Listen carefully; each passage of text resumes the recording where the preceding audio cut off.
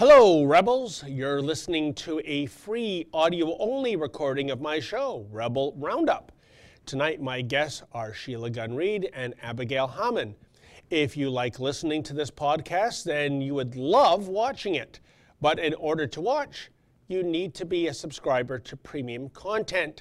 That's what we call our long-format TV-style shows here on The Rebel. Subscribers get access to watching my weekly show as well as other great TV-style shows too. It's only $8 a month to subscribe, or you can subscribe annually and get 2 months free. And just for podcast listeners, you can save an extra 10% on a new premium membership by using the coupon code PODCAST when you subscribe. Just go to premium.rebelnews.com to become a member. And please leave a 5-star review on this podcast and subscribe in iTunes or wherever you listen to podcasts. Those reviews are a great way to support The Rebel without having to spend a dime. And now enjoy this free audio-only version of my show.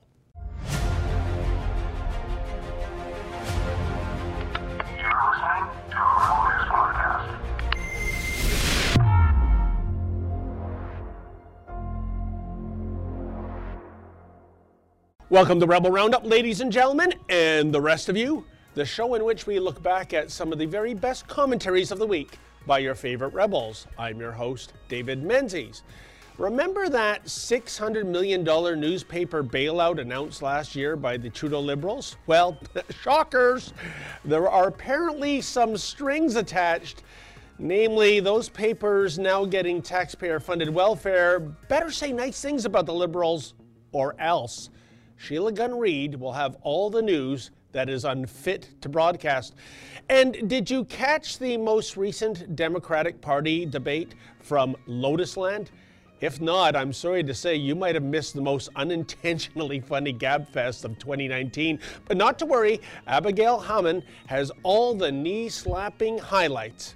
And finally, letters. We get your letters. We get them every minute of every day. And I'll share some of your responses regarding my encounter with Samuel Opoku outside the courthouse of Toronto's Old City Hall. Opoku is the individual who stands accused of pouring buckets of liquefied human feces over the heads of 5 individuals on 3 separate occasions. But as you'll see, when he's confronted by a camera and microphone, Opoku, he's not so brazen. Those are your Rebels. Now let's round them up.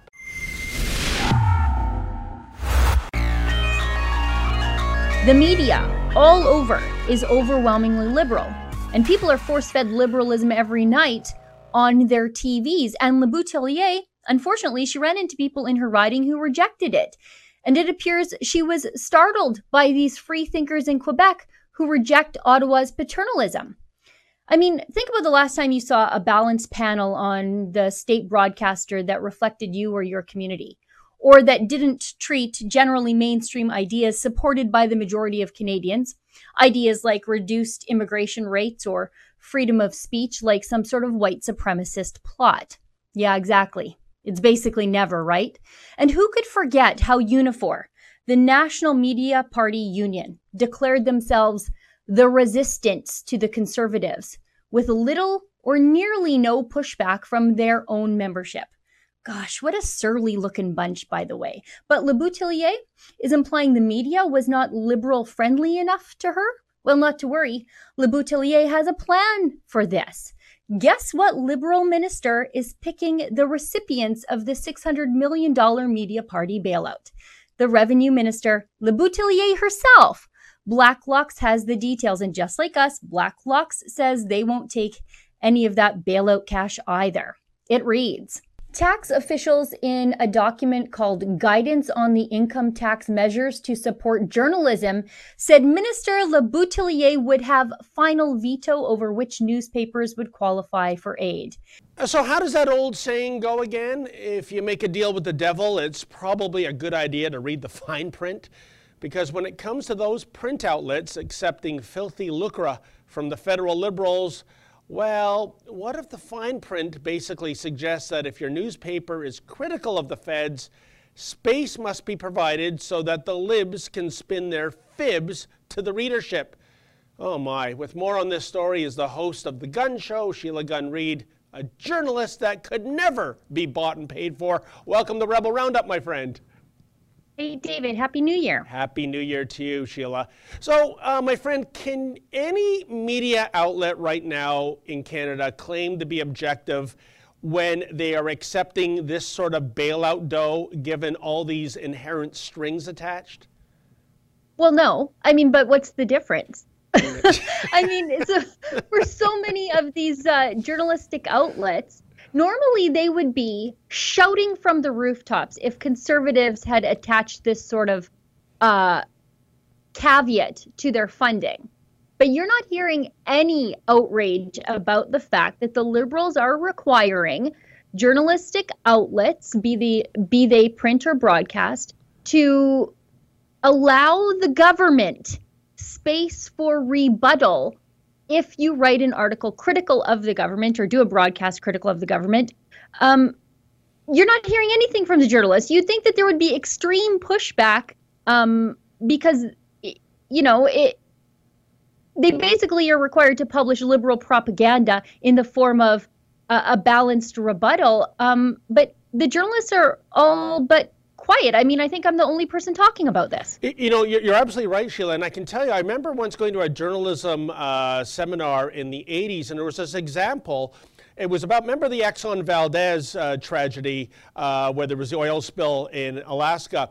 And it was about how there was a Toronto Star journalist and photographer.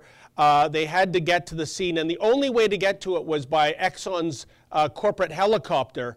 And the Star, actually, to their credit, in the aftermath, worked out how much that would have cost and sent a check to Exxon because they didn't want any freebies. There was this absolute separation of church and state, and we're not going to be bought for. Now, they can hardly get their mitts on this taxpayer grub.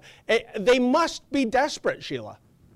Well, of course they're desperate. Every week is another round of layoffs. I mean, we've been hearing about the demise of the Rebel for, pretty close to 5 years now. And in the meantime, we watch everybody else get laid off. The most astounding thing, and you and I were talking about this off air, is the Alberta government under, they called him Bible Bill Aberhart. He was the premier of Alberta, social credit premier.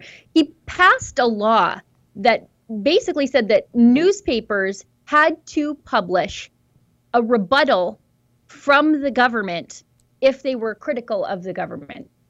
And that law was ruled unconstitutional because the Edmonton Journal challenged it. And the Edmonton Journal was the first foreign newspaper to ever win a Pulitzer Prize because they challenged this law, had it ruled unconstitutional, and defended their own journalistic independence and integrity. And yet, I've heard nothing from former Edmonton Journal columnist, now so-called independent, Liberal-appointed Senator Paula Simons about this. And you'd think that she would be somebody who is shouting about this from the rooftops. Again, complete and utter silence from the journalists and now the former journalists who call themselves independent senators. No, you're absolutely right, Sheila. What's the term? They've gone native, I guess, when it comes to getting some payola on the side. And I mean, listen, I understand their business model, which was conceived before the internet, it doesn't work anymore. Newspapers that were, weekend editions that were once the size of a town's phone book are now the size of pamphlets. But still, it is not the government's mandate to bail out media outlets or any corporations, as far as I'm concerned, in the auto sector, Chrysler, GM, which are always coming up to the trough. And B, I don't see how any journalist, how any publisher or newspaper owner can say we are completely independent and unbiased when you've got a political party, essentially, paying for your existence. What are your thoughts on that, Sheila? Well, I think this does something else, too. It actually makes journalism far worse because we've figured out that there's a different way to do it, that you need to innovate, you need to be ahead of technology and embrace technology and embrace new ways of doing things. But the other legacy media outlets and the mainstream media, they aren't doing any of that. They aren't changing their business model. They aren't adapting to what their readership or viewership wants. They aren't responsive to the consumer at all. And the Liberals are giving them money under the guise of protecting journalism because they value journalism, but actually they're making it worse. And it's only going to get worse. And there will come a time where even the Liberals, I think, are going to come to a realization that they're throwing good money after bad, and all these news outlets who failed to innovate and failed to respond to the consumer, I think they are in for a very rude awakening. And this bailout, I think, will play a part in completely collapsing the news industry in Canada at some point, because it will be a bubble that will eventually burst. No, I think you're absolutely right, Sheila. And, most of my life in the journalism business, I was in print. And I can tell you this, sometimes I'd work for an organization which the publisher was somewhat delusional in terms of putting out content in order to fool or mislead the reader. And what I've always said, Sheila, is the reader is a lot smarter than you're giving him or her credit for. They can smell it when something stinks or something's being covered up or something's being spun a certain way. And certainly in your piece, you exposed the numbers in terms of the sheer volume of readers out there that simply aren't buying what a lot of the mainstream media is selling. Yeah, CBC's viewership, I think, is at the lowest ever. They have layoffs. Now, think about CBC for a second. $1.5 billion in taxpayer subsidy, mandatory carriage on cable and satellite. They get to sell ads, so they compete with the private sector news organizations and entertainment organizations for ads, and yet they still can't make a go of it. They have layoffs, and now everybody's outraged down at the CBC because they aren't insulated from reality anymore. And the thing is, I think with a lot of these news agencies, and you just pointed it out, back when it was just print and just news, the consumer was smart enough to figure out when they were being sold a line. But it's even worse now with the advent of the internet. People can fact check what's being reported to them in real time by going on the internet, by going on Twitter, by going on Facebook and seeing the posts themselves. And every time the media takes for granted just how smart their readership is and the consumer is, they hurt their own credibility, and it just leads to more and more layoffs.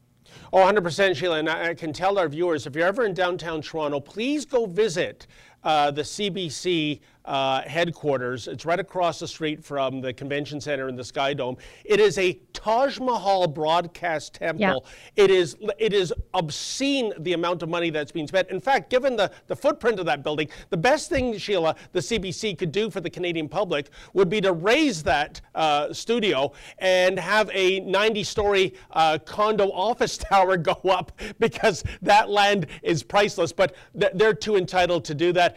One last question, Sheila, and it's this. Maybe you alluded to this, that the Liberals probably didn't even have to do this in the first place, because we see time and time again self-censorship happening. And I've always said, Sheila, if there's anything worse than government-mandated censorship, it's when a journalist self-censors him or herself. And we see it all the time because they realize that, rattling the cage, stirring the pot might not be in their financial best interest, especially given the media landscape, because there's so few opportunities out there. What do you have to say, my friend? Well, like I said off the top, I don't understand what difference this makes.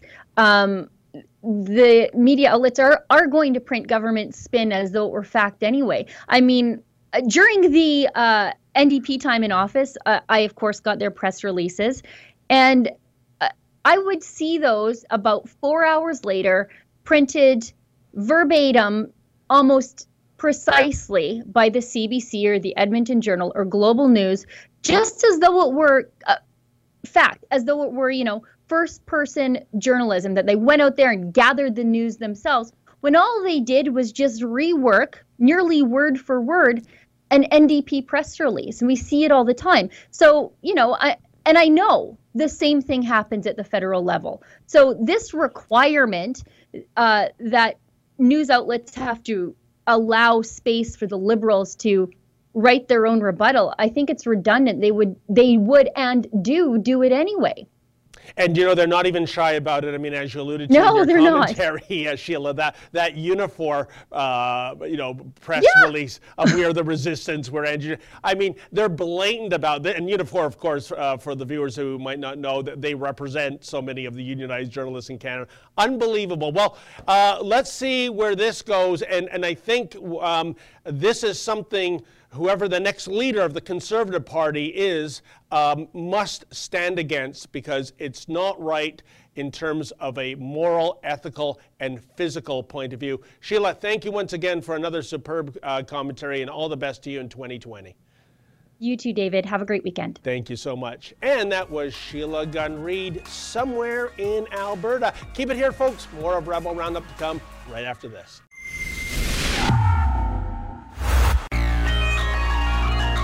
But my favorite part of the night was when Mayor Pete Buttigieg called Elizabeth Warren out after she went after him for his Crystal Cave fundraiser.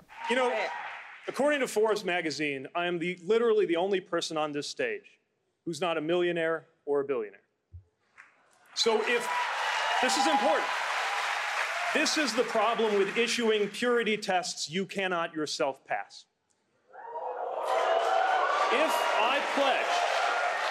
If I pledge never to be in the company of a progressive Democratic donor, I couldn't be up here. Senator, your net worth is 100 times mine. Remember, Elizabeth Warren used to get her campaign funds from big-ticket fundraisers, and she made millions from defending large corporations, whom she now despises. Your presidential campaign right now, as we speak, is funded in part by money you transferred, having raised it at those exact same big-ticket fundraisers you now denounce.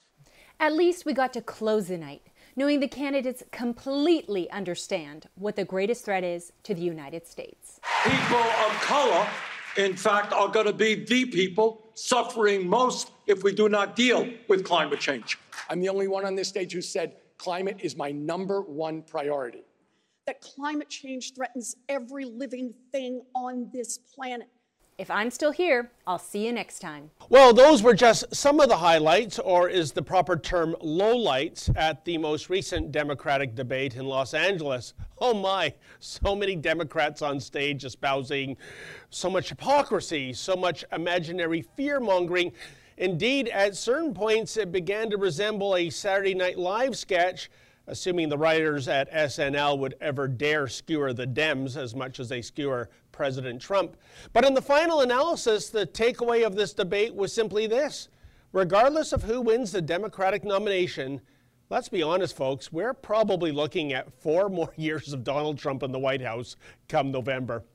And with more on this debacle of a debate is our Hawaii-based correspondent, Abigail Hammond. Welcome to Rebel Roundup for the first time, Abigail. Hey, thanks for having me. It is a pleasure. So, Abigail, there are many types of comedy out there in the world: black humor, slapstick, double entendres. The list goes on. But I think my favorite kind of comedy is unintentional humor. And I found this debate to be so unintentionally funny on so many occasions, like Bernie Sanders fretting that people of color, for whatever reason, stand to be the most victimized group due to climate change. What was your overall assessment of this debate? It was hilarious. I mean, first of all, you come into this debate and you're looking at on stage and you go, for the party that's supposed to be representing diversity, and really in their eyes, diversity should be just of color and not of thought. All the people on stage, besides Andrew Yang, are white. And, you have these old white men who are, definitely, that's what's supposedly despised by the Democrats, but they're up there representing the Democratic Party and they're high up there in the polls. And it's just so hypocritical. It's hilarious. That was one of my favorite highlights of it, to be honest, just from the start. Oh no, there were so many, and my goodness, this is going to be the year of identity politics for sure. You know, Abigail, I wondered about that quote that was given by the moderator attributed to Barack Obama, and he said, quote, "If women were in charge, you'd see a significant improvement on just about everything." Two questions for you, Abigail. One, as a woman yourself, do you feel like these kind of statements, it's just so much unnecessary pandering? And two, if Mr. Obama really believed that, then why did he get in Hillary Clinton's way in 2008? Yeah, well, it's definitely pandering. What actually is funny about that quote, to be honest, first of all, is if that's true, then the person who really should be up on stage right now, and the person who should win the nomination, is going to be Tulsi Gabbard, because she is the only one who is a woman of color who's left in the race, if I'm correct about that. You know, and so what's funny about that? So that's, you know, that's where that stands right there, and it's definitely pandering, and it's not helpful, because it's not looking at the policies, it's not looking at who they are and what they've done. It's just another example of identity politics. So to me, that's where that stands. It's not useful. And, you know, it's just another sign. I love the part when Joe Biden said, well, you know, when he was talking about answering Barack Obama, and he goes, well, I don't think he was talking about me. And I thought to myself, well, what about the time where he told you, Joe, you don't have to do this. You know, you can step out of the way, essentially. And this is just another reinforcement of that. Oh, you know, that was hilarious too, Abigail, because I think, no, Joe, he's especially talking about you. He spent 8 years with you in the White House. He knows you better than anyone. Talk about such a damning non-endorsement. But I'm just tired of this narrative, Abigail, of, what we need is a woman of color who is perhaps a lesbian and disabled. I mean, what about merit? I don't care who you are as an individual. I care about your brain power. I care about the ideas you represent. And I just see this idea of bringing affirmative action and employment equity to the White House to be the wrong course to go down in the first place.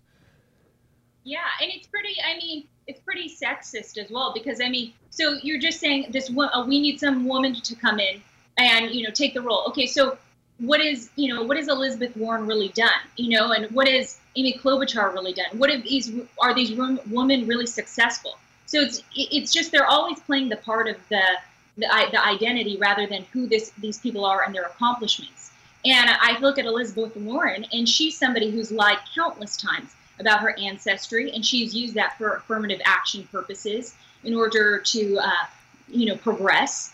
And so she's done that on the Texas State Bar. She did that for the University of Pennsylvania, and she won a minority status reward. And of course, she's apologized to the Cherokee Indian community for lying, because she believes that they get to decide who is, of Native American descent.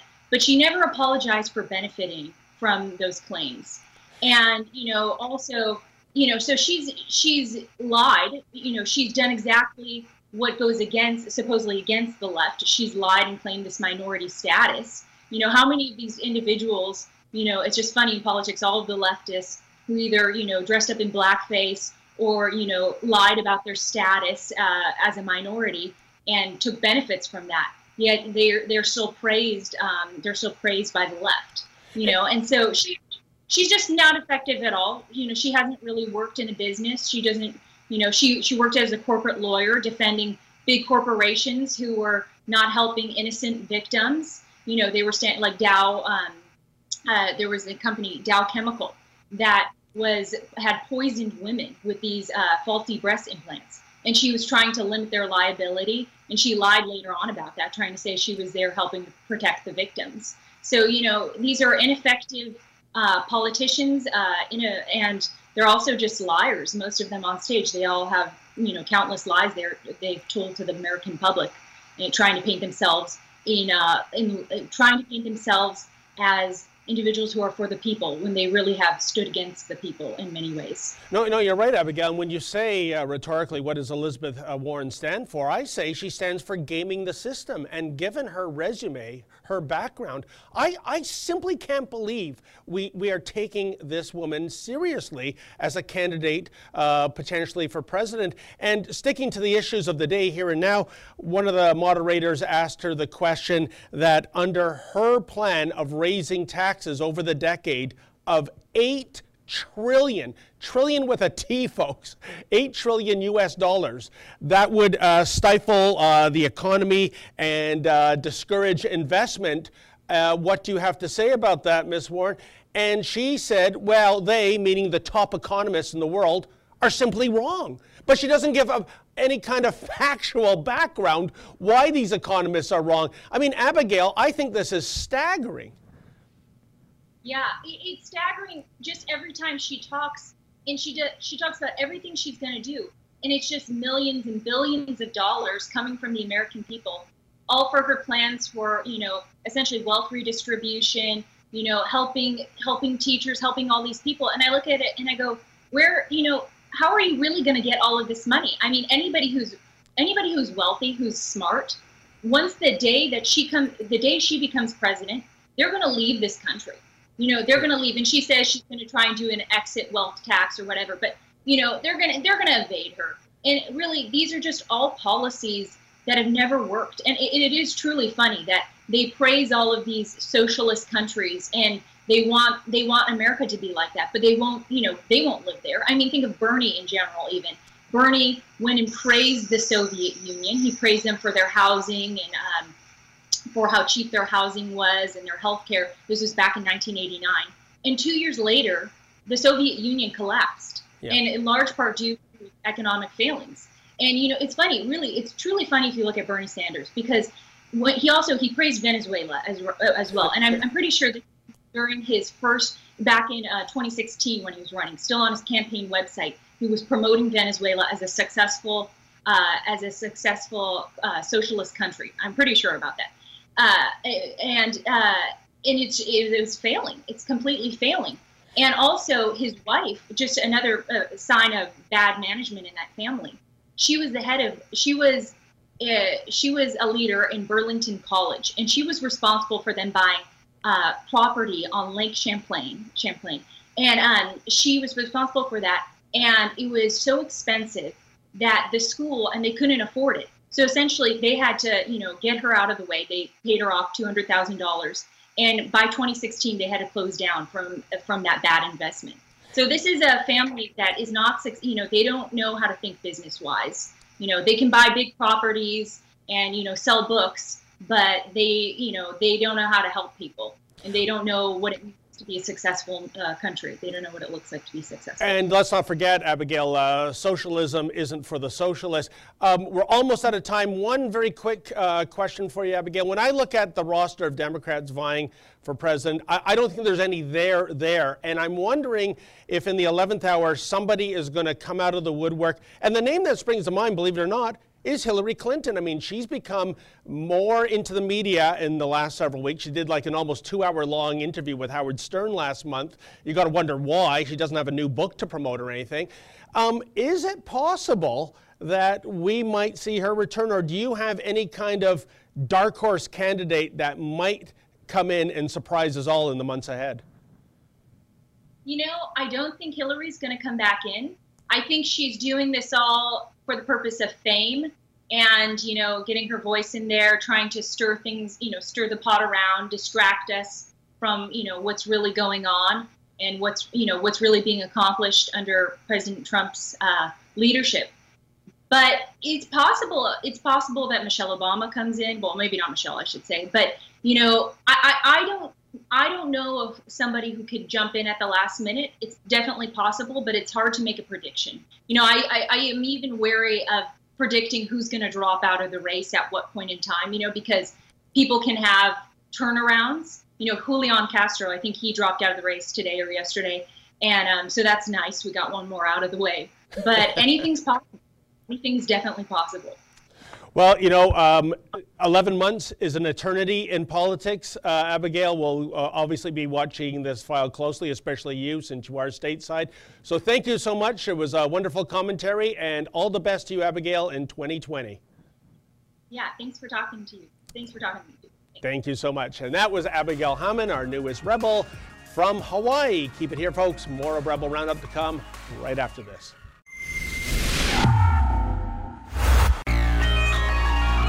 Why did you pour liquefied human feces over people?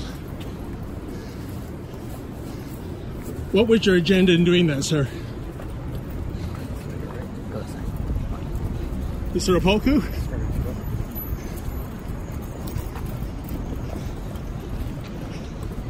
Mr. Opoku, why would anyone do something so disgusting as that? Do you want this?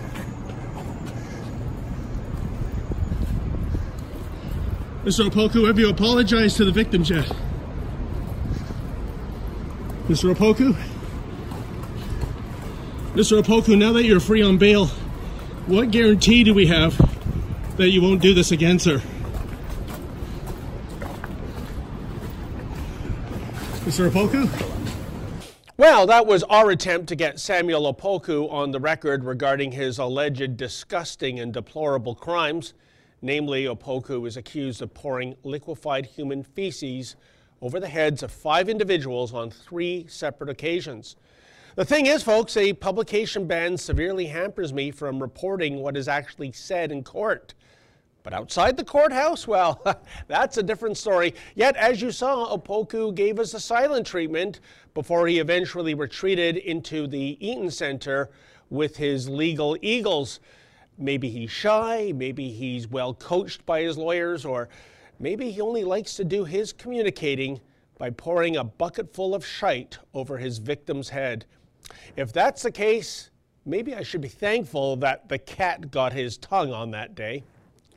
In any event, here's what some of you had to say. Michael Creasa writes, "Not so brave when confronted by a camera and a mic." Indeed, Michael, but then again, how in the world does one defend the indefensible?